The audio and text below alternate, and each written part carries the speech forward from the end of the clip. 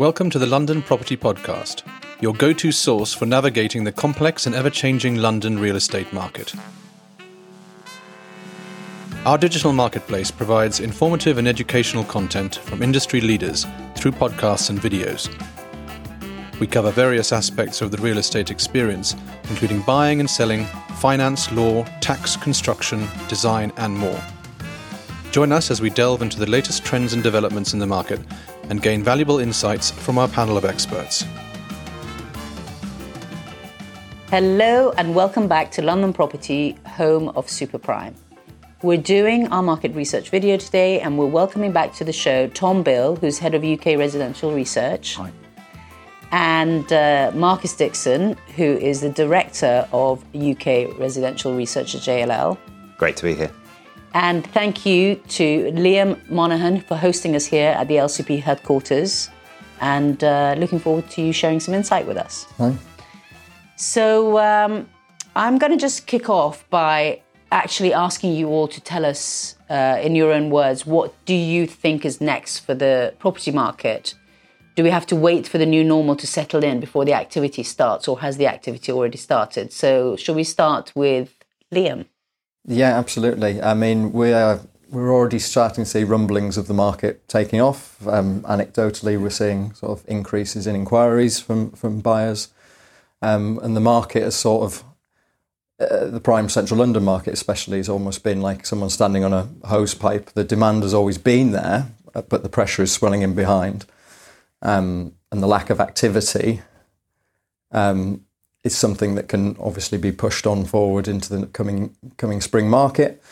And yes, we hope this will continue. And Marcus, with all the new data that you're now in charge of at JLL, what's it looking like for you? Well, I think probably the answer now is slightly different from the answer that maybe I would have given you back in sort of October, November last year. I think things have settled, and we're certainly sort of a bit more positive about the market now than we certainly were a few months back. It doesn't look like interest rates are necessarily going to get to the sort of levels that we were maybe fearing towards the end of last year. But actually, I mean, in terms of activity, we're seeing sort of a bit of a return to some kind of normality. What's slightly difficult at the moment is we're comparing often back with 2022 and 2021, which weren't sort of quote unquote normal years. There was a lot of settlement back after the pandemic. There was various sort of stamp duty advantages in 2021, which meant that lots of things were distorted, and we're now starting to see things settle back. So things like applicant numbers that we're getting coming through for our prime central London offices are similar to the kind of levels we were seeing sort of 2017, 2018, 2019. So not necessarily quite as busy as last year, but there's still activity in the market. People are still returning, and particularly on the overseas side. I mean, if you look at some of the transport figures that are coming through, that Heathrow passenger numbers that we always quote, actually we're almost back to 2019 levels, and so we're starting to see those overseas buyers come back into the market, which is really important for sort of a fully functioning prime central London. Yeah, no, couldn't agree more. And what about you, Tom? I think it's fair to say the market's taken most people by surprise this year. It had a pretty ropey last few months of last year due to the mini budget, and it's still, I think, recovering from what happened there and what happened to mortgage rates. It feels like quite a prolonged hangover for the UK housing market. But in prime central London, in prime parts of London at the moment, I think we're in a sort of almost a bit of a limbo. We're waiting for the spring. We're waiting to see quite how much momentum there is in the market, quite how sustainable all this activity is, because it is pretty strong at the moment. We're seeing a bit of a difference between what's happening at the top end of the market, which is proportionately stronger than what's happening at the bottom end. So that market, there's less reliant on debt. Understandably is stronger in terms of the activity and the figures that we're seeing, applicants and exchanges. But I think come the spring, that's when the market as a whole in London, the prime London market, if you like, will be properly put to the test. And I would suggest it's probably going to pass that particular test. I think we're in for a strong year. Our forecast is just out today, actually. We're thinking prime London is going to outperform most of the rest of the country over the next few years. It's had a pretty quiet pandemic. But there's an overdue recovery, and there's all sorts of reasons that we think they're going to underpin the market. And are you seeing new wealth coming from somewhere, or old wealth reigniting? Where do you see the demand coming from? A bit. I think what we're seeing at the moment is a lot of interest from the Middle East, from North America, from Europe, less so from mainland China. I would say I think that's just due to the travel restrictions that have been in place. It's coming back, but at the moment, those I suppose are the dominant areas of where we're seeing it coming from. A little bit of new wealth, a little bit out of Latin America, but nothing that's really kind of moving the needle particularly. It seems to be, there's that great spread of nationalities that come to London to buy, and that's part of its strength. And that's, as a whole, as Marcus said, it's sort of picking up, and we're seeing that with the sort of people arriving in the country. And Liam, your firm traditionally have done a lot of investment for people from Hong Kong, China, Singapore, etc. And that market went a little bit kind of flat for a bit. Yeah, well, it's obviously, as the guy said, the travel is starting to increase. The Heathrow numbers are showing in December that there was a bit of an uptick in travel inbounds from Far East Asia. Obviously, lockdowns hopefully are a thing of the past globally, but we'll see how that pans out. But we're starting to see, especially clients from Hong Kong, having a foothold in both countries, as there's a bit of uncertainty over what's going on with mainland China there. So we're starting to see a lot more of that investment. And to back up what Tom said, the dollar-denominated clients in the Middle East and in North America, we're starting to see an increase whereby they would usually have been the tenants of old because of what would have been seen by the IRS during their tax position, but with the exchange rate being so favourable still, and we are still down on 2015 peaks. I think roughly it's about an 18% discount on where we were at that 2015 peak if you're a US buyer, so the tax hits aren't as severe. So we're definitely seeing that as a big market for us currently, and hopefully pushing on the Asian. You're not seeing any kind of new rental investment types looking at the market? I mean, we have always have overseas investment. We did have quite a big increase on the domestic side of things since the pandemic for obvious reasons. But they were mainly on the homeowner side, people looking for their own home or a pied-à-terre. Obviously, it was people were looking for houses, and the housing market's pretty much stayed flat. But now we're starting to see a bit of a rebirth of the flat as people return back into it, be closer to the office, not commuting in from the commuter belt. And Marcus, how about you? Are you noticing any new wealth coming from, or is it all traditional?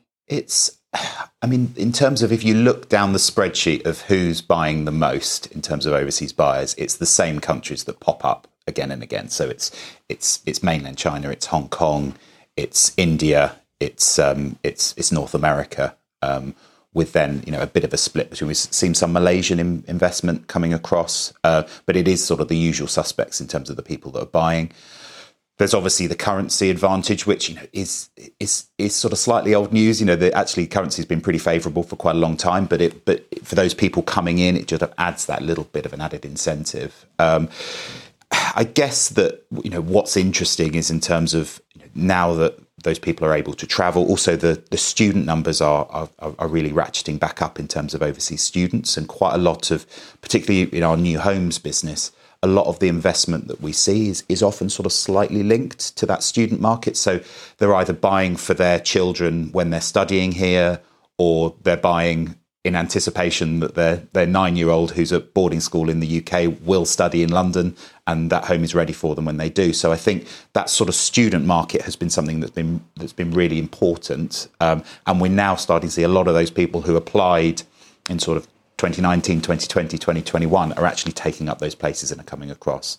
But yeah, in terms of it is the usual. It is. I mean, I guess probably of our overseas buyers, about 50% are from either mainland China or Hong Kong, with India and the US being sort of the next ones down. So they're still, even though they've fallen back a bit because of the restrictions, they're still the ones who are buying the most, certainly on the new home side. And are you seeing, Tom, any kind of pattern in what types of properties are in high demand and what types of properties are not in high demand? I think we're just moving back to a normal situation in terms of the people aren't particularly bothered. I mean, they still are. People still want space and greenery, but flats and houses, I think that's coming much more back into balance in the way that it used to be. I think the race for space that we saw during the pandemic has calmed right down. We're seeing that sort of across the country. People seem to be gravitating back towards London. And what that means for the prime central London market is people are more and more agnostic about whether it's a flat or a house. I'm sure there's still some desire, as I say, sort of roof terraces or access to communal gardens, those sorts of boxes that people like to tick. But generally speaking, it's sort of moving back to where it was, which probably shouldn't be a surprise to anybody. So, Liam, you already touched on the subject that, you're seeing more people going back to flats. Mm-hmm. If you were to talk to an investor and say, if I were you, this is what I would do, what would that be when it comes to, demand for properties? Which way would you feel? I mean, there's two different ways to break that down. It's obviously looking at the rental investment side of things, which has been our bread and butter over 30 years that since I found an Amy set up the company. It's always smaller is better, and it's still what we go to. And looking in the areas that are still due to improve around prime central London, so your Bayswaters and your Pimlicos, there's still some really good deals to be had in those locations. And still looking at heritage properties and still looking at ways you can improve, especially in those sort of areas. You've got a lot of property that hasn't been touched for sort of 40, 50 years, and you can really put some value add and add to the sort of capital value of a property and help it grow in the best way when things move forward. And in terms of people looking for their own property, it's just trying to find the right sort of property within their budget and time frames. There's so many different types of people coming over wanting all different types of property, and it's all just about finding them and helping them settle in the right sort of area within London. Yeah. And Marcus, your data, is it showing any kind of hot spots that, apart from the Pimlico and the Bayswater that Liam's just told us about, but are you seeing any hot spots for property types, property areas? I mean, I guess I completely agree with Tom in terms of the sort of demand returning slightly back to normality. And so I guess some of the areas that maybe didn't suit the kind of race for space, outside space, big family house locations, somewhere like South Kensington, for example, we could see something back in. If you look at the performance of somewhere like South Ken compared with somewhere like St John's Wood over the last 3 years, St John's Wood, hugely outperformed in terms of price growth because it just ticked a load of those boxes, like Notting Hill in terms of leafy big houses. Whereas possibly people sort of overlooked somewhere like South Kensington. I would imagine that we're going to see demand sort of starting to come back. So in that sort of window of opportunity, some of those more sort of central areas, the same with sort of Knightsbridge, Belgravia, that maybe sort of slightly have fallen out of fashion in terms of what people might want at the moment, could be a good thing to look at. I mean, the other thing, talking back to what Liam was saying, is that we've seen is there's been a real race for sort of newly modernised, renovated stock, and actually people not really wanting to look at sort of projects across London, partly because of the cost of materials, finding a builder, all of this sort of stuff, which has been a real challenge. But that does mean that there's a widening gap between those two, and actually possibly now could be the time to revisit some of those projects where you can add value. So I think, and that's probably that would happen across London. But I think some of those sort of more central areas where they haven't seen that sort of that post-pandemic increase in value could be worth looking at in the sort of the short term. Before I move on to the second part of our discussion, which I'm going to call the rental dilemma, is there anything you guys wanted to add to what we've discussed so far or that we haven't covered? I think we covered quite a lot. Just in addition to Marcus's last point there, the two areas of London where we've seen the strongest price growth over the last year are South Ken and Knightsbridge. So both quite predominantly flat markets. So they're coming very much back onto the radar, I would say, for buyers. So it depends what people are looking for. It depends what's driving them. If they're looking for value, there is value to be found in those sorts of markets. And that's what we're seeing on the ground at the moment. Okay, well, thank you all very much. Thanks for tuning in to our latest episode of the London Property Podcast. Head over to our website where you can browse our exclusive network of top experts driving the market. As a member, you'll have direct access to our experts and their networks. Our award-winning content will help you choose the right professionals for your needs and make informed decisions about your investments. Personal recommendations are a powerful tool in connecting with trusted professionals. Let us introduce you to the right people to help you achieve your real estate goals.